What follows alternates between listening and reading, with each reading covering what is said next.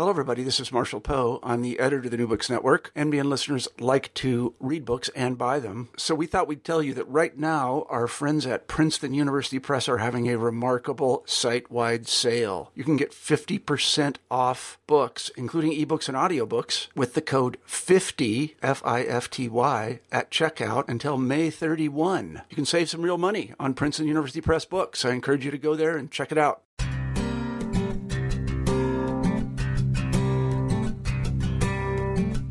For over 40 years, Jack M. Sasson has been studying and commenting on the cuneiform archives from Mari on the Euphrates River, especially those from the age of Hammurabi of Babylon.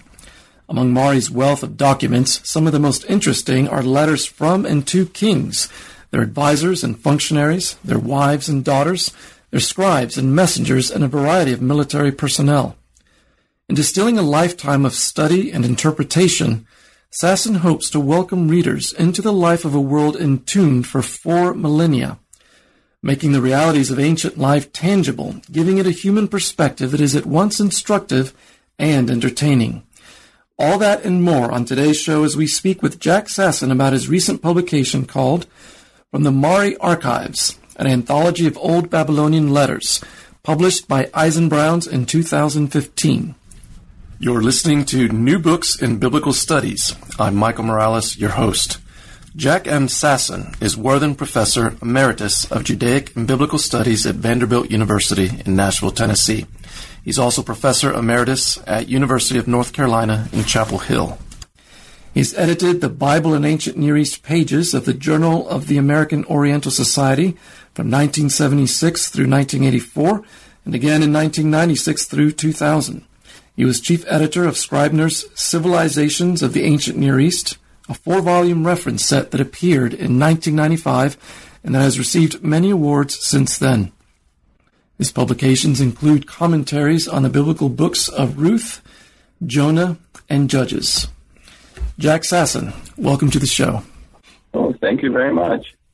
Jack, why don't you tell us a little bit about yourself before we get into your book? But basically, here are the points. I was born in Aleppo, Syria, that sad city now, which is being terrorized and destroyed, and it's just unbelievably sad because, in fact, for many, many reasons, including that it is the oldest continuously lived city on the face of the earth. Now, of course, some people are going to dispute that when they hear it, but there's a lot of truth to it, plus or minus. In any case, I was very young when I left it. I was about 5, 6 years old, and my family moved to Beirut. So we are now talking, I am moving there just after World War II. And we lived in Beirut until 13, 14. We had to be there to await our turn to come to America because in those days, very few people were allowed to come to America from Asia. So we waited about 8, 9 years. I can't remember how many. But then we came here and we lived in Brooklyn. There was a very large tribe, if you might call it that, of Jews from Syria, especially from Aleppo in Brooklyn. And we joined back with them. Sometimes later, I went to public schools. I went to public colleges and went to Brandeis University where I got my degree. At that time, I also pursued studies in Islamic studies in Islam, but chose to write on a topic that dealt more with the ancient Near East. As a result, when I got my first job at the University of North Carolina at Chapel Hill, they needed someone to give background to the Bible. And since I specialized in that, they hired me. It was a wonderful relationship, lasted about 33 years, actually. And then I was invited to come to Vanderbilt, where I taught some wonderful students for about 16 years. And now I'm retired for the second time. And here I am. Anything else I should be telling you about? How about a word about your family? Oh, my family is just absolutely wonderful. If you think about it, on my mother's side, we were Syrian. On my father's side, we were Iraqi. And we came to America to the Syrian part of the family. I have lots of brothers and sisters, mostly now in New York, but some in Canada too. and we keep in touch, of course. And the community is very strong, and especially when my mother was still alive, I'd go there often. Now that's still only on happy occasions. And it's just a wonderfully rich and lively community. Great. Now I'm married. I have 3 sons. They are not into ancient Near East. One of them is a psychology professor in Texas. Another one is a specialist. I call it marine biology, but he corrects me all the time. He's in a postdoc. And a third one in New York who is doing a wonderful job working for some internet techniques type of material. I don't know exactly what it is, but he has children, and so do others. My wife also writes on Shakers. She writes on American religious history. She's also retired, but she's always doing something or another. She has published a number of books. So, Jack, introduce us to Mari. Where is it on the map? When did they live? What's their historical context? Well, okay, but, it's getting more complicated now that the whole map of the Middle East is confused. But if we go back a few years, when there were frontiers, the Euphrates River that goes into Iraq, if you move up with it as if you are going northwards, you hit the frontier, the Syrian-Iraqi frontier, and just north of it, there is this little tell called Tel Hariri. Underneath it was the great city of Mari. It was forgotten for a very long time, even though there were some people who settled on it and so forth, but it was forgotten for a very long time until the 1930s when someone, the usual story, a peasant trying to dig a grave for his child, came across eyes that looked up from under the ground, and when he cleared it up, it was a statue. Wow. At that time, the French were in control of Syria, so they were called to look into it. And sure enough, after digging just a few seasons, they realized that they had hit the fabulously well-known city of Mari.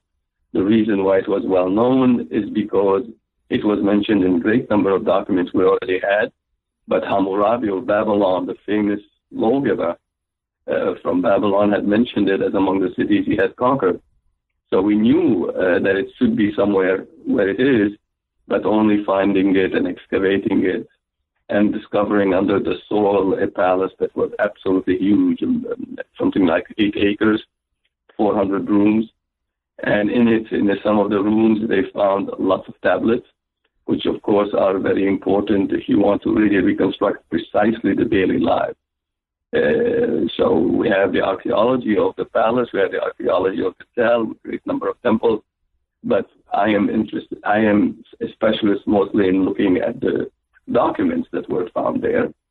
And eventually those documents came up to about 17,000, and among which you had about maybe over 3,000 letters.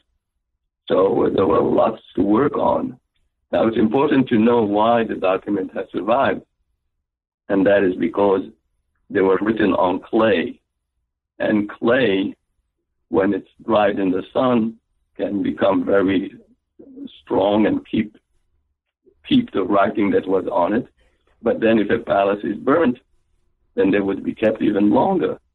As a result of that, when the city of Mari was destroyed, it's unclear why and under what circumstances, but let us say by Hammurabi of Babylon, because he was the person in charge with emptying the palace. Afterwards, he took away most of the things that were valuable to him. He left a lot of tablets that were not as valuable to him. And when they put the city to a torch, lots of things were preserved. The French, when they excavated and they came across one room, they found in it an unbelievable number of tablets. And once they started reading them, they were just amazed, and they were able to use them to say that this is a city that lived around 1750 to 1800 BCE, plus or minus. And that was very, very early, and it was very nice to have that collection. And what's the language of Mari? the language of the tablets. Now, Mari was a very multicultural city. It had people from various ethnic backgrounds speaking a variety of languages. You know, the further you go back in time, the more you have a greater and greater number of languages. As time progresses, we get into our own time, they just die out because other languages take over. So at one time, there were probably many languages and dialects there, but the one that they used to write to preserve what they wanted to preserve was Akkadian, which is a Semitic language.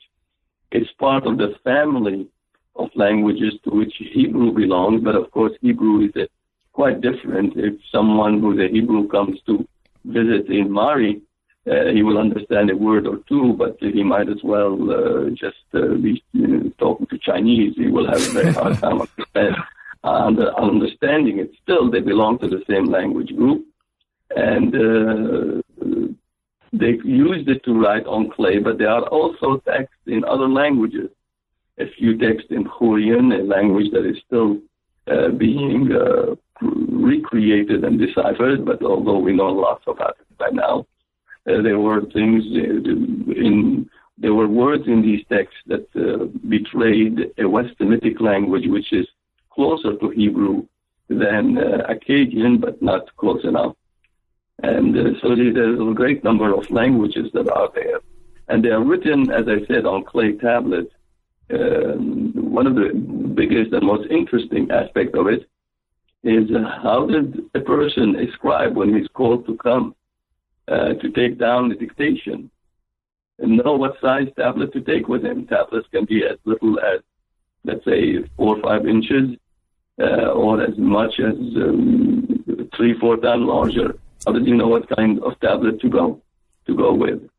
And as we got to know more and more about the Mari tablet, we began to understand how, if the king summons you in the middle of the night because he wants to dictate, you didn't go around taking your tablets with you and made sure to have the right size. You just came down and took notes, and you made a memorandum. And then afterwards, you went back to your room, to your office, and actually outside you need light, and you began to reconstruct from memory what the notes that you had taken. So whenever we have a tablet, although it still has the flavor of the personality of the person who dictated it, in general, we have to remember that scribes had a major role in giving us the final aspect of that text, and we should not forget that. But this is only for letters. You know, the Mari tablets, the most amazing part about them is the administrative text that I don't represent much in my book. Administrative texts are the stuff of bureaucracy. They tell you how things came into the palace, how they went out, what was done with them. We have text that tells you the daily expenditure for the table of the king, how much food was entered for about a great number of years. We can tell you what he ate on the night of April the 14th, even though we cannot reconstruct exactly. We know the ingredient, we cannot reconstruct the final product, more or less. But it's amazing how much information we have. We know when the king ate at home and when he was outside. We know when the king had visitors and when he didn't. And we know something about the banquets that took place because of all these texts. So administrative texts are extremely important, but my book was not giving much of a representation of them. You cannot understand a culture without going through the administrative text. Now, how long have you been engaged with Mari translating these texts? My wife thinks before I was born. But in fact, yeah, she's tired of it. But in fact, I did not begin until my final years as a graduate student when I decided to commit to ancient Near Eastern studies rather than to Islamic studies. But this has been going on for a while because we're talking about 1963, 64, so about 50 years.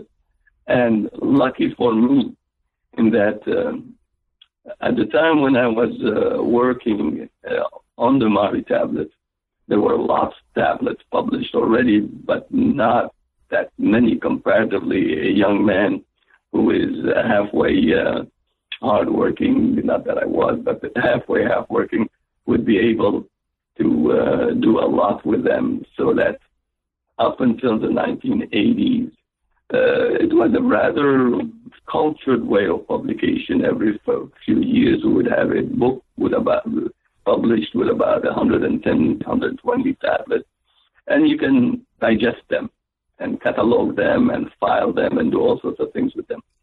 But then came the 1980s, when a new team in France took over, Jean-Marie Durand and Dominique Chapin and others, and then the flood opened up, and suddenly we finally realized that 17,000 tablets is a lot of material. So in the past 30 years or so, I would say the greatest portion of our capacity to understand this culture came to be put together, unfortunately, because so many texts were being published at the same time, not only in monographs, but also in footnotes, in articles, in all sorts of things. And not everyone participated in them in the same way as they did before. And so you need someone to translate, that is, to bring them to the attention of people. In France, of course, it's done all the time because the French have wonderful publication records, scholars, a good number of them. But if you are an English speaker, there are 2 or 3 items that you can go to, among them a scholar in California named Heimpel, who collected a number of letters and translated them. But generally, what I try to do now is to give a sense of the total culture, not by giving you everything, but by giving you a sampling of most things. Of course, not administrative, but letters. And that's what I tried to do in this book. And I hope it succeeds to interest people in the wealth of information that we get from a city-state. We are so used to archaeology, let's say in Israel, where every time they find something with about 3 lines in it, the whole world gets excited, which is nice and very important. But at the same time, here we have lines and lines and lines and lines, giving us information that we had never even imagined, recreating a world that we had no idea about sometimes. And so someone should really look into it, and I hope that people will find the book that I put together is a helpful way for them to enter that world. A great window into life at Mari is found by reading their documents, which, thanks to your translations, we can read in English now. Your anthology includes letters related to kingship, to administration, warfare, society, religion, and culture. Can you read for us some examples and give us a taste of the world they open up? Well, there's so many ways of entry, but let me just give in one approach, because a lot of people would like to know something about what kind of style these letters were like. In general, the letters would be really statements between one scribe to another. If you are a king, you have scribes, you have actually private secretaries. And if you are another king somewhere else, or someone who needs to write to anyone, you'd go to a scribe. So the letters begin by saying, to such and such a person speak. Thus says such and such a person. In other words, the correspondence is not you pick up the letter and you start reading it. People could not read these texts on their own easily. First of all, the script was much more complicated than our own script.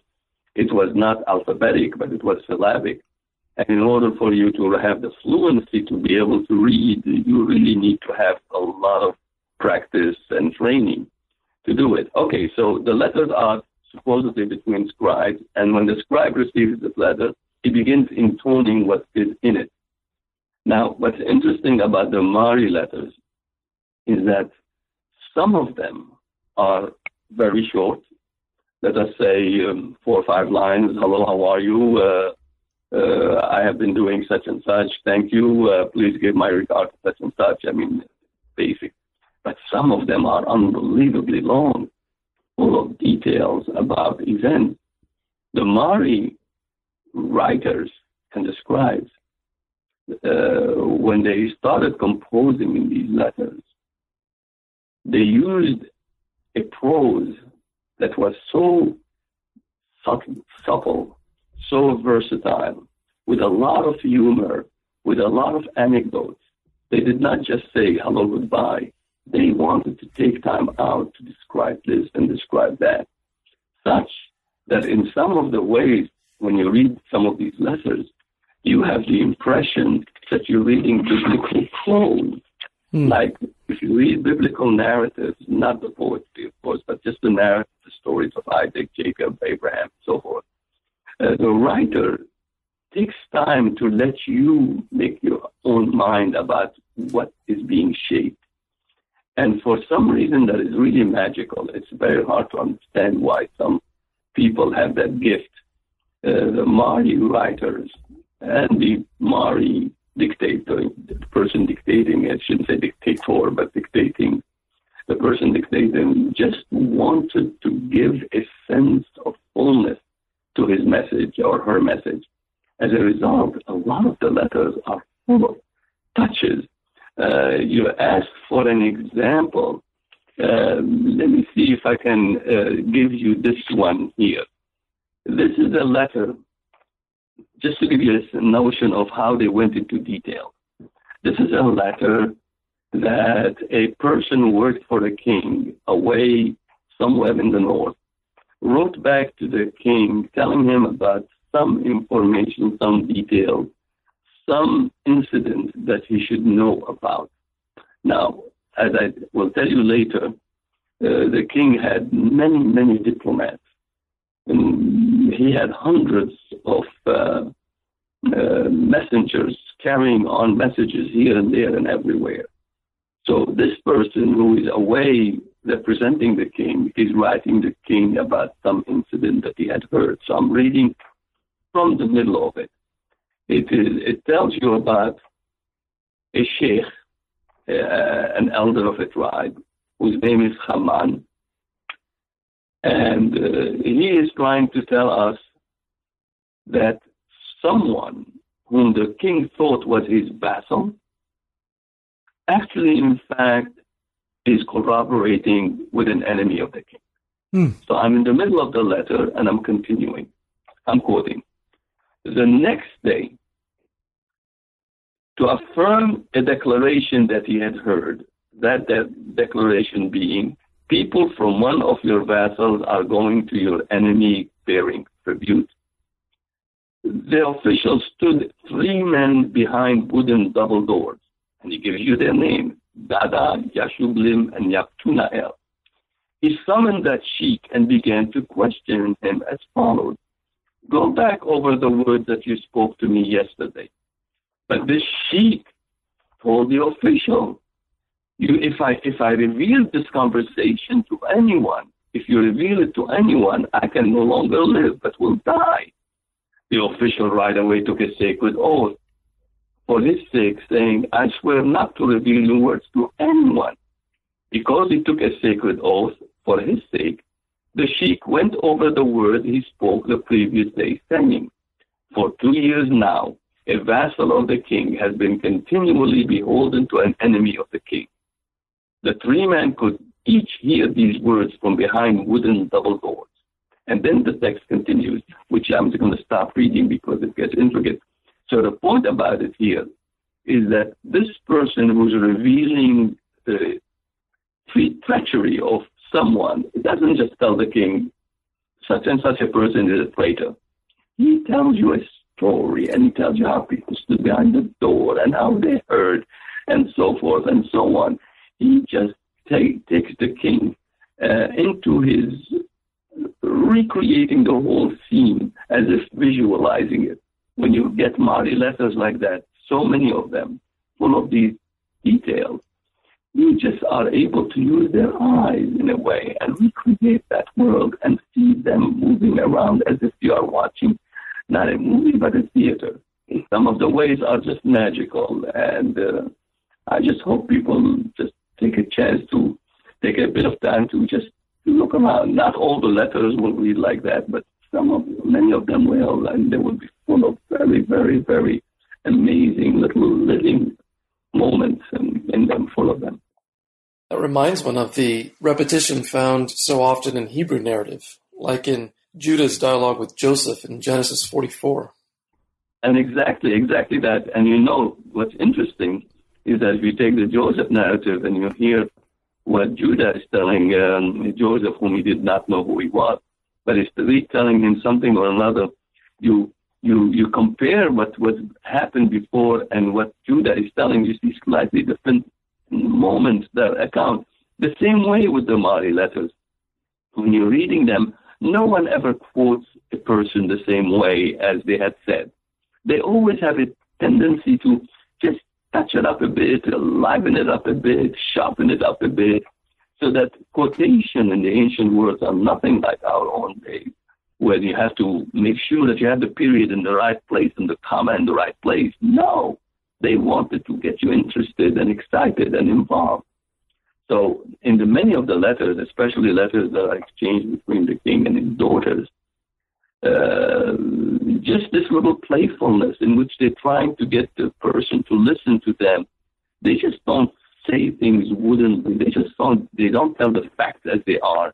They try to get the person to be involved with the facts, to live with them, and to carry on the notion that is being presented with them. You see? So it is really a fascinating thing. Have any other examples you can share with us? Well, there are lots of other things, but let me just give you some notion about one of the first chapters. The first chapter is the chapter on kingship.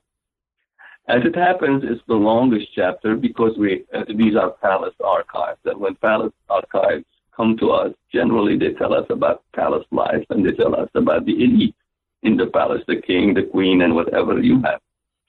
So in this kingship, when you get these letters and you just try to put them together, you discover a lot about how kings got to be where they are and how they made a life for themselves. For example, I have a number of letters that tell us how people come to power, because to reconstruct those days, those were perhaps not as brutal as our own days, but they were pretty chaotic days. In the 1800s, still things were in a flux. Older dynasties and older city-states had collapsed, and a new group of people were coming in to reshape that world. So a lot of movement, a lot of chaos. I call it a Serengeti plain almost, where you have predators. These are the top guys trying to get themselves vassal to do what they want. So you constantly have this game between people who is going to be in power, who's going to lose power, and people don't last too long on the throne. In one city-state, for example, in the 15-year period of the archive's life under one king named Zimri-Lin, we have about 5 or 6 kings. So you have usurpers, and that term itself is not so good because there is no one who's really legitimate, really. The way you gain legitimacy is as follows, and that's what the letter will show you. First of all, you take over a city, and it's not that easy because the city, especially a main city, will be very heavily fortified. It will have walls. It will have a moat sometime around it, you see.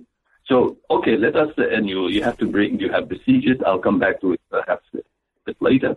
But once you take over the city, the first thing you do is you don't get rid of the population. You don't get rid of the people who are bureaucrats. You need the bureaucrats. It's not like today when a president gets elected, all the bureaucrats are out and they put new ones. No, these guys are. And the bureaucrats are wonderful in ancient Mari. They don't care who it is on top. They just do their jobs. They just function from one place to another. That's how you have continuity. And then I collect a good number of letters to give you a sense of how the king creates his own wealth. When you take over a palace, generally, the person who was before you very often has absconded with it and emptied it and taken over, ran away before you even appear. Huh? Mm-hmm. So you've got to refurbish everything. So how does a king get to create for themselves a court and to create for themselves wealth? I give a great number of letters to show you that they gained their wealth from a variety of ways. One of them, of course, is they pillaged the previous king if he's left anything. But the other way is, of course, you take some of the people that you have conquered and you trade them, you sell them, whatever. But more important than that, you start imposing tribute on certain people. You start expecting gifts to be given to you by the high and the mighty. Slowly but surely, you establish a rapport with people in which they bring you sorts of things. But at the same time, you must also give people who are obeying you and vassals, you have to give them something yourself. So the gift giving becomes one of the most interesting aspects of the Mari document, how one thing has to be given so other things can be taken back and forth, back and forth. And one of the most interesting aspects of these letters is how precisely choreographed all this exchanges are. You just don't send a person a gift that you think is nice. You have to give them something equivalent that they will give you back. You see? So you don't dare give someone something too not valuable enough for what he has given you, you see? So all these things are highly choreographed and worked out. And just to find out exactly how a person ends up creating a sense of themselves as a king is very important. The other thing that I try to talk about is how they establish relationship with other nations. Now, in those days, you have to know the metaphors that were used were kingship metaphors, which means that kings who are ruling in a very major city would consider another king reigning in another major city to be a brother. But kings who have a lower status and a smaller city, they have to be their sons. So that when you see the word son, when someone says to my son, it means he's talking to someone who's inferior. And if you see someone to my father, it means he's talking to someone who is superior. So this vocabulary sounds Mickey Mouse, except if you don't follow it exactly, you can be in deep trouble. We have a number of letters in which one king wanted to use the term brother to another one, and that king is shocked. How could you? You're nothing. How could you even think of that, you see? So basically, this whole game, even though you have usurpers and it's chaotic, it was chaotic in its own little organized ballet. Everyone knew their role, and everyone knew how to place it. Okay, so that is one. The other thing also is you establish a relationship. And to establish a relationship, you have to exchange not only diplomats, but you have to write treaties. And that's one of the most wonderful aspects of the Mari material, because that age of diplomacy is so well developed in that city. We know the various stages that took place, all through these letters, the various stages that took place between, let us say, two kings of equal power, how they created a treaty. And they would send diplomats to the other city, and they would speak to the diplomats will say to the other king, what are the expectations of the king who has sent them? If it's agreed upon, then they will take oath on the gods. They will have all sorts of ritual accompanying it. And then they will send back the diplomat. And the diplomat comes to the previous king and he says, this is what he has accepted to do. And the other king will look into the terms and he says, well, I don't like what he has done. So the diplomat goes back and forth until they get settled the thing. And at that point, then they write treaty text, which tells you, this is what you do, this is what I do, this is what I do, and we don't do this, and we do this, and we don't do this. And if you don't do this, then may the gods do this, and da, da, da, da. That is a formal treaty, and that is exchange at the end. And part of the final act very often involve establishing a real family relationship, because these people are talking about brothers and father and son and all these things as a diplomatic term, but they try to establish also consanguinity. So what happens is you have dynastic marriages. So at that point, a king will usually try to marry a daughter of the other king. Now, here again, it's completely choreographed ballet. If the other king is more powerful, then he can give his daughter to that person with whom he is trying to have a relationship. Daughters always marry below themselves. Interesting. And the exchange was such that diplomats were running back and forth to establish all the terms of the marriage. And that's also the glory of the Mari tablet. Because in the case of a number of these dynastic marriages, we have a good number of texts that dealt with all the details of how they went back and forth to try to establish how it will be all worked out.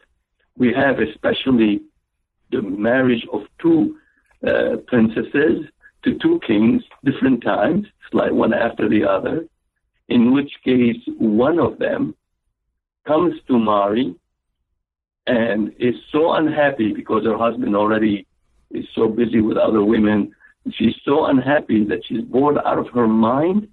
We find her in the middle of the day going to the outside court and dancing with her girlfriends. As a result, she gets sunstroke, and the person in charge of the harem is absolutely panicky. What is he going to tell the king about his new bride? So we have all these letters back and forth about this event that has happened.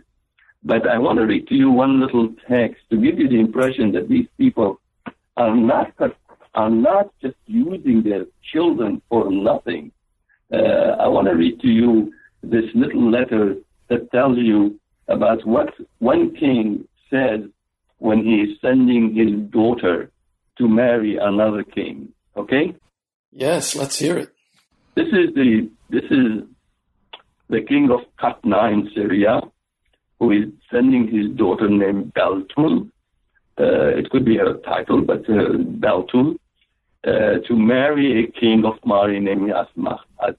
He tells him the following: I am placing in your lap my flesh and my future. The handmaid, my daughter, that I give you, may God make her attractive to you. I am placing in your lap my flesh and future, for this house has now become yours, and the house of Mari has now become mine. Whatever you desire, just write me, and I will give it to you. All over my land, whatever the king has requested, I myself have never held it back. Why is it that whatever I desire from the king would you think of not giving to me? Let him fulfill my request as I fulfill yours. Well, I read it slightly differently from what the original, but just because it can be complicated and tell you names that would not mean much. But basically, these people were not just getting rid of children. They were really trying to establish new bonds. As it happened, this is that woman who was not very particularly happy. She got herself sunstroke. But we have other dynastic marriages which were absolutely delightful. In this case, a king named Zimrelin, one of the last kings of Mari, got married to the daughter of the king of Aleppo, my hometown. That's right.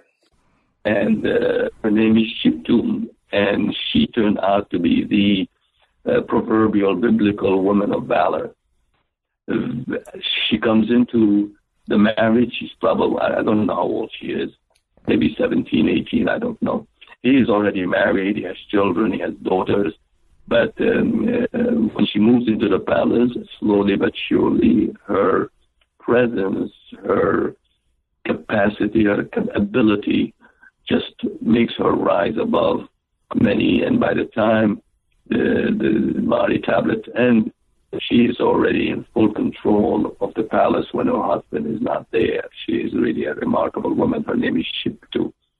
But I have used the information on the various steps it took to get this woman, Shiptun, to become the bride of Zimri-Lim, the diplomatic exchanges, the exchange of bride wealth, that is what a husband gives, a future husband gives to the bride, the dowry, what the father gives to his daughter, and various gifts that are exchanged. I have used this material to recreate what, in fact, we have from the biblical narrative about the marriage of Isaac when he married Rebekah. He, too, married into a larger, probably more prestigious family, and Rebekah did not have to leave her home, but she consented to come, exactly like Shiptu consented to come. And she comes to marry this Isaac, who turns out to be a very good husband, just like Zimri-Lim was. So we have a lot of information. Oh, one more thing. Please. We also have a lot of letters exchanged by the daughter of this King Zimri-Lim. And he also had his daughter marry vassals or top administrators. Again, he never could have his daughter marry someone who's higher level than him, but he can marry them to people almost equal but lower than him. Okay, so in one case, there was a very loyal vassal named Hayasumu from a city called Ilamsura, and he had given him a daughter named Shimatun. For some reason or another, she was not able to bear. Later on in some of the letters, we get the impression that she was also possibly epileptic. So there was a problem there. So Zimri-Lim decided to do something that is not terribly wise on his part, but he gave another daughter of his, a woman named Kirum, to the king, the same king.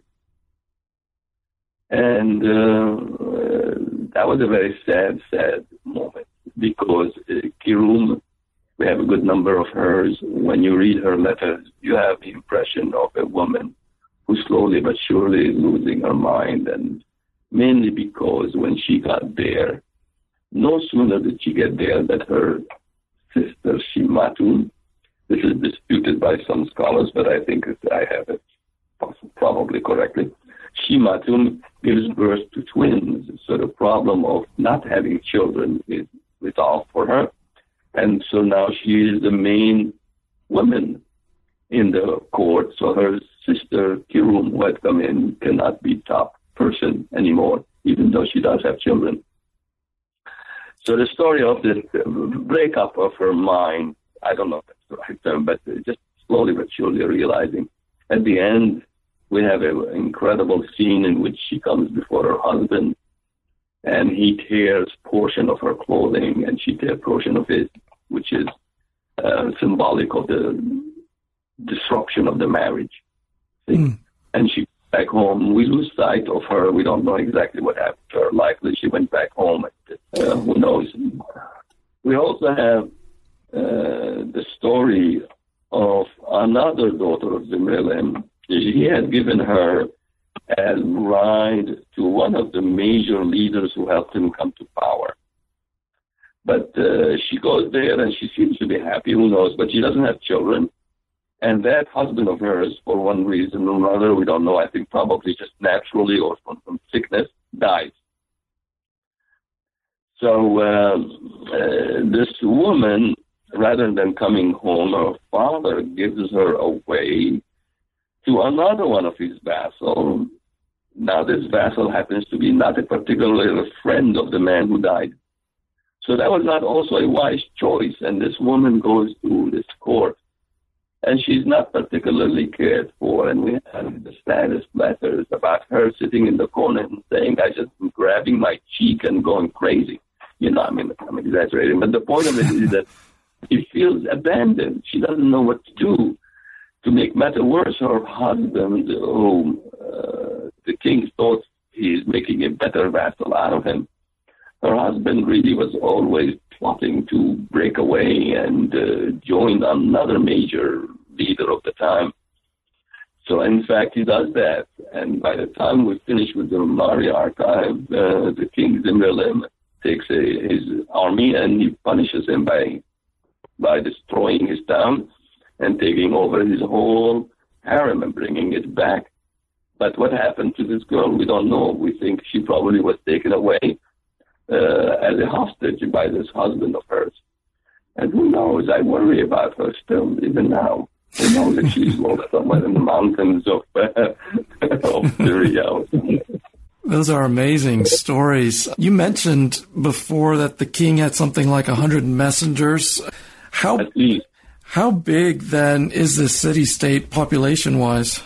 Well, that's the hardest thing to reconstruct how strong a population, because it depends on density and so forth. Okay. But we have a lot of lists from their administrative list that gives you,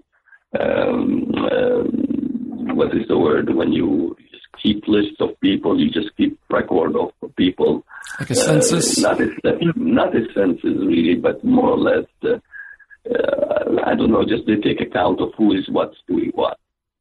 And they will tell you who is married to whom and when, Okay, so if you take these records, lots and lots of them, and you try to put them together as a wonderful scholar in Spain did, you get the impression that it's probably anywhere between 25 to 40,000 people. That's not much, but that's the town itself and its immediate surrounding.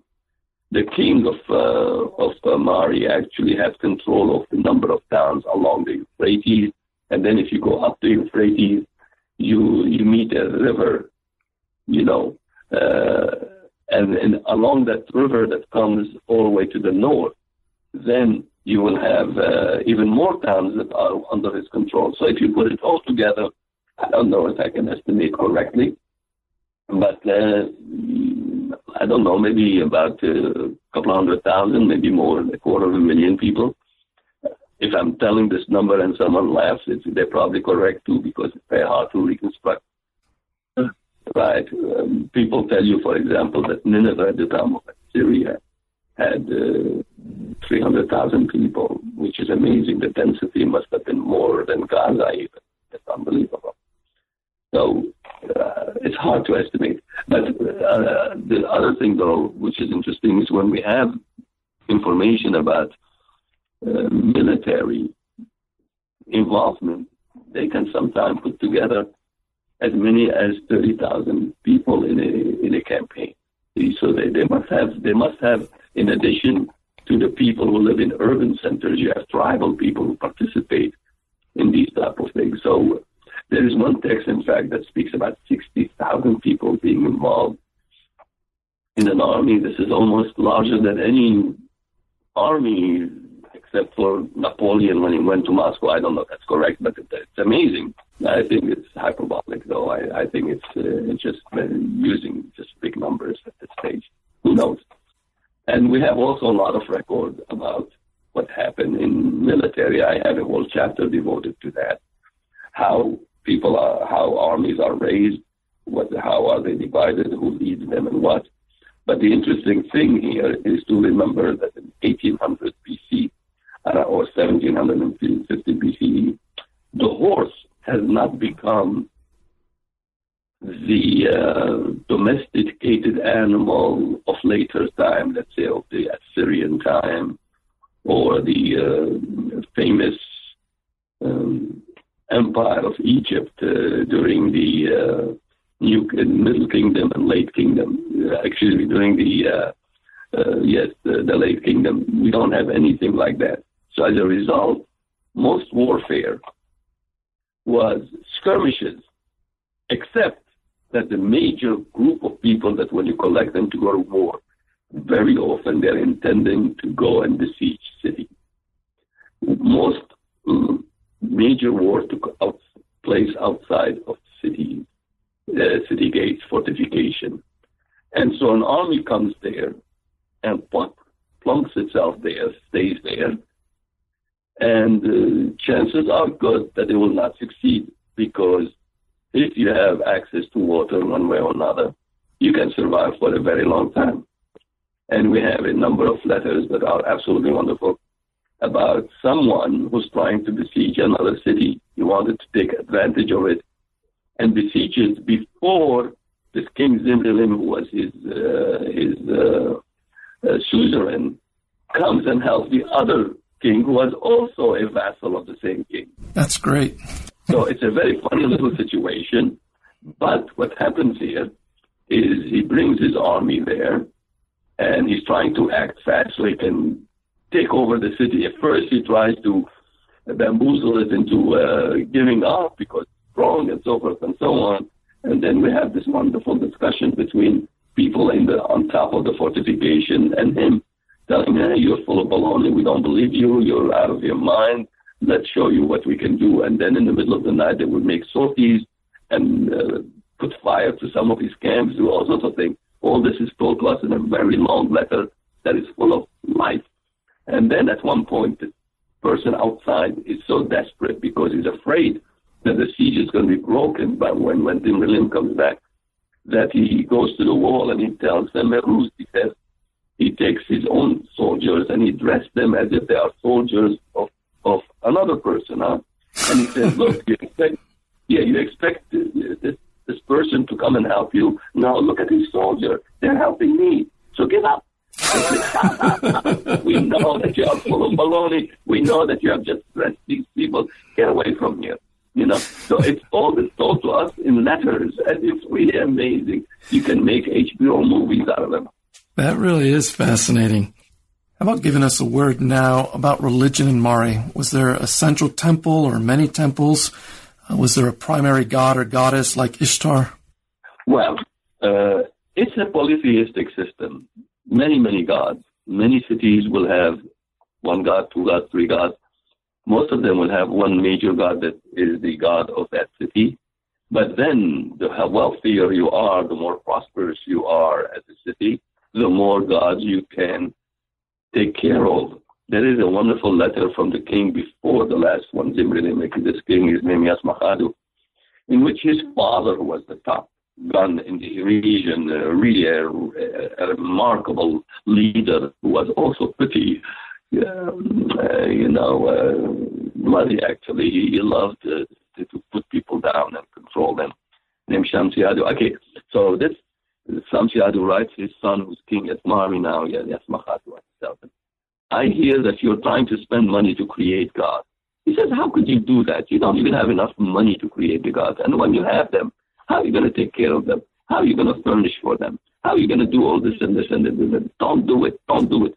In other words, if you think you're a hot shot and you're a king, the way you try to show it is by enlarging the number of gods that can come under your auspices. Because a palace, there'll be in a city there'll be many temples, but in the palace itself there'll be the temple that is the shrine for the gods who are the most protective of that king. This is a bit like you have in the Bible. People forget that the Temple of Solomon is actually within his palace, and although he was only worshiping one God, in fact, that made it even more difficult for other people to worship that God, except at the coming to Jerusalem, where in the palace was the temple of God, you see.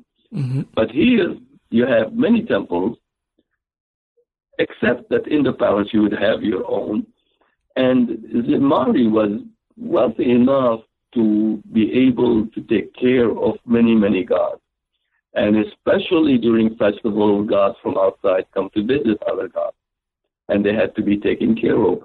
We have quite a bit. We have lists and lists of gods, but it's not a pantheon, because the idea of a pantheon does not seem to work in the ancient Near East.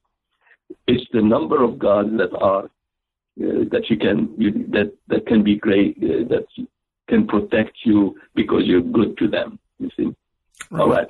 So in Mari, then, you would have a certain number of gods who are worshipped, especially gods in the palaces. Most of the gods in the palaces are women, female goddesses. They're goddesses, because the palace itself was not, especially in later time, it was not the choicest place to be In fact, the people who remained in it when the palace in the evening, they closed the gates of the palace.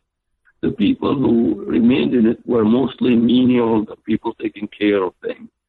The king, of course, would have his own quarter there too, but basically, most people who worked at the palace, who had any importance, lived outside of the palace, and they had their own places. So it's the opposite of what you tend to think about how palaces are very, very prestigious and so forth. They were, but there were other things that people looked for. Okay, so a good amount of information we have to add from the administrative text is to tell us about how they took care of the paraphernalia of the gods. You had to prepare clothing for them. You had to prepare various representations of them. You had to make sure that they are kept in good shape. And quite a bit of expense was spent to do that. And then we have important rituals that took place in the palace. We have a very large text about the ritual for one specific deity, and that is Ishtar. They could have had a ritual for other deities too. In fact, they did. But in this one, we have it preserved. And the choreography, again, is very important. This was not just people coming in and saying, oh, I praise you, Ishtar, you're terrific, I love you, I thought you'd take care of me. No. You presented a whole, almost like an opera. Various people would come in at different times. The king would do this, the king would sit there, and when the king stood up, the other people did that, the harp played that, and then this, and this, and this.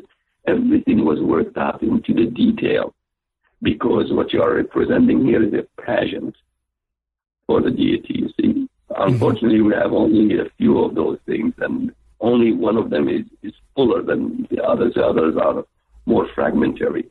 But the life of the palace, the religious life was very intense.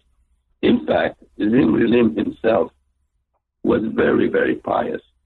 In fact, maybe all the kings were pious, but he was especially pious, and he tended to really constantly ask all the people who worked for him in other towns too, if they hear of anything that the messages that the God is sending, please send it to me, because he was very much interested, wanting to know what the gods want from him.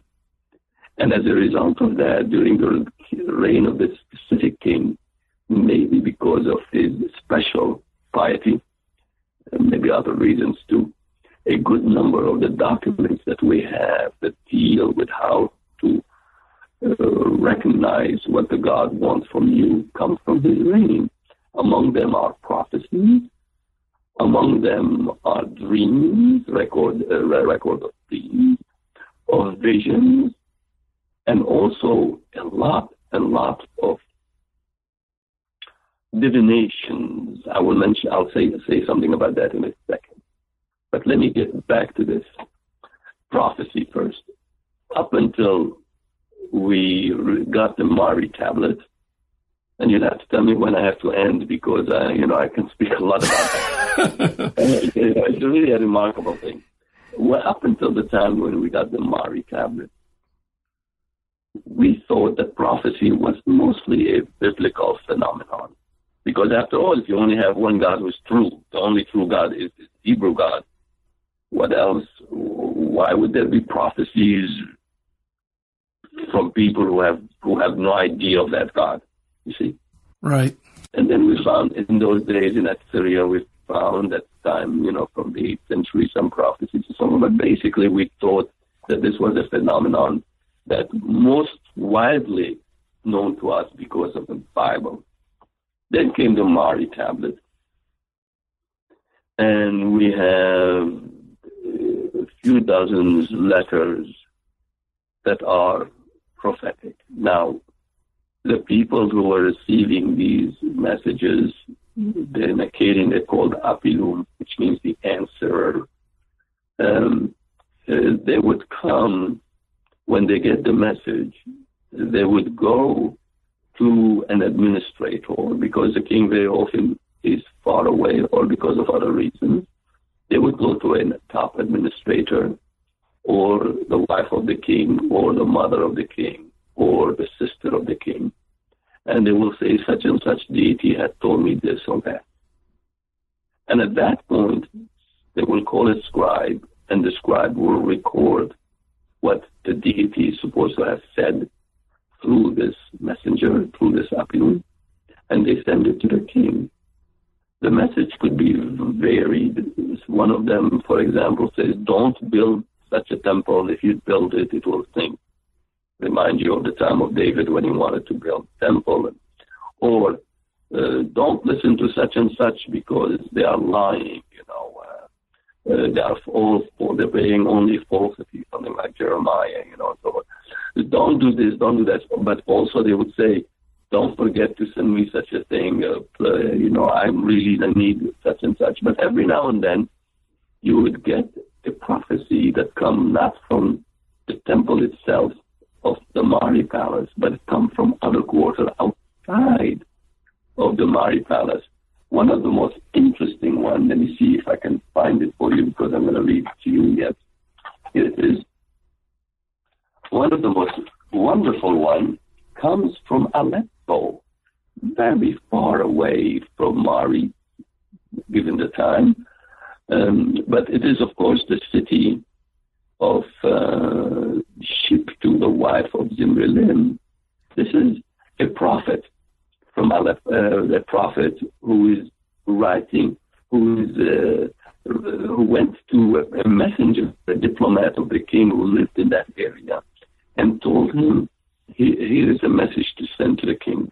I'm going to read it to you, okay? Thank you. I'll skip a couple of lines here because they're broken, but I'll read it.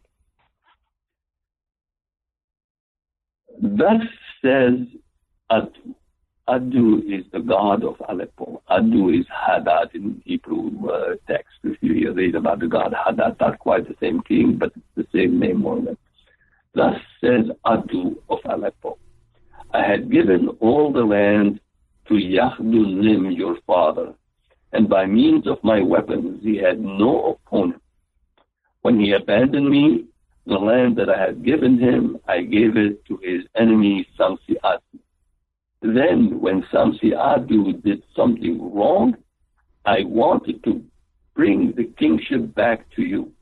I brought you back on your father's throne, and I handed you the weapon with which I battled against the sea, Yam, the sea. I rubbed you with oil from my luminous radiance so that no one could stand up to you. Now listen to my only wish. Whenever anyone appeals to you for judgment, saying, I am aggrieved, be there to decide his case and to give him satisfaction. This is all what I desire of you. And then he continues, when you go out to war, don't do so without consulting the omens. When I am the one standing at my omens, then proceed. If otherwise, do not come out of your door. So this is a god from a distant city. Not particularly the god of Zimrilim, but he feels the urge to contact that king of Mari to tell him that if he wants his protection, he needs to be just and treat people ethically. This is amazing. This comes as close as possible to the prophecies that we have from the Bible, not asking for a shrine to be built for him. He is saying, all I want you to do is become the king that people ought to have. Now, when the king gets this prophecy, what does he do with it?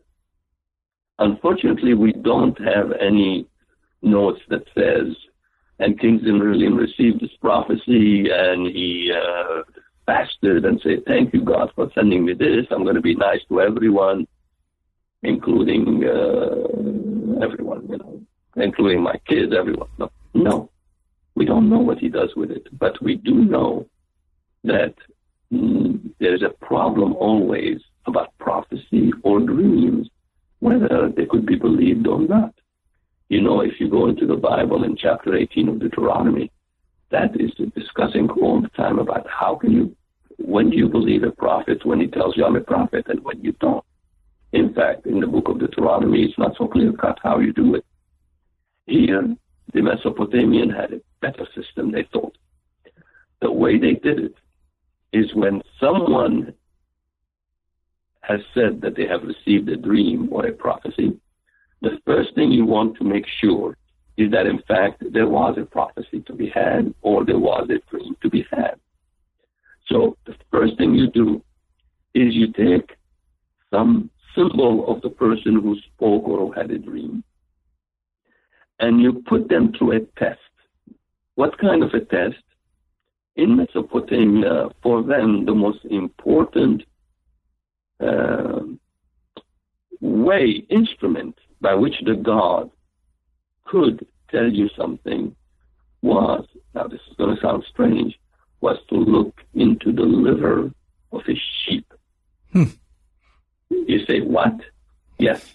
The notion was that when you have a sheep and you put your hand on it or you transfer your question to it one way or another, and you sacrifice that sheep, the gods at that point stamp into the sheep's intestines or liver signs that will tell a person who reads them of an example that looked similar and that had a specific message, right? Right. But they kept lists of all these type of divination that had occurred before the sign, and they correlate them to the signs that are being seen now. So if King Zimrilim received this message, he would take it to his diviner. The diviner will sacrifice an animal and will look into it to corroborate that what the message was in fact true. Because the idea is the more different ways the god gives you a message, whether it's in a dream or a prophecy or this or that, the more true it becomes. You have to ascertain the truthfulness of that message. It was elaborate and it took time. They could not accept prophecy just like that. Otherwise, someone can come in and say, the god such and such says, resign. You just have to know how. In fact, in ancient Israel, you take someone like Ahab, King Ahab, he had 400 prophets. And when they came to tell him things, he always had another prophet to ask. This way he could decide whether to follow through or not. But there are also all sorts of information there about birth, life cycles, adulthood, burial. We have letters on every topic you can imagine. And if you have time, just don't buy it if you don't want to, but try to see if you can find it in the library and read it. And before we let you go, Jack, maybe you can let us know about some current projects you're working on? Yes. Well, I have a dual life, if you can call it that. I also work on biblical material. You may have gotten the notion, some comments that I've given you. And in the past, I have written commentaries, one to the book of Ruth, one to the book of Jonah, and about 2 years ago, I published a commentary, the Anchor Bible commentary on the first 12th chapter of the book of Judges. This was just absolutely wonderful because it's full of narratives and stories and what have you, and I was able to not compare them to Mari, but try to use Mari as illustration of events, of ways people approach things. And now I'm currently trying to finish that book. Into Samson these days. I'll go a bit faster, I guess, as I go on. But basically, that's what I'm working on, and I hope to get it done one of these days. Jack, it's been fascinating getting to know the people of Mari through this talk. Thank you for being with us. Well, thank you for asking me. Thank you for letting me visit with so many people now. And I hope, again, to get responses from people who are interested. I can always be approached and ask questions if they're interested. Wonderful. Okay. All right. We've been speaking with Jack M. Sasson about his recent book, From the Mari Archives. Again, that's published by Eisenbrowns in 2015. You'll find a link to that book on our website, newbooksnetwork.com. Thank you for listening in, and until next time, goodbye.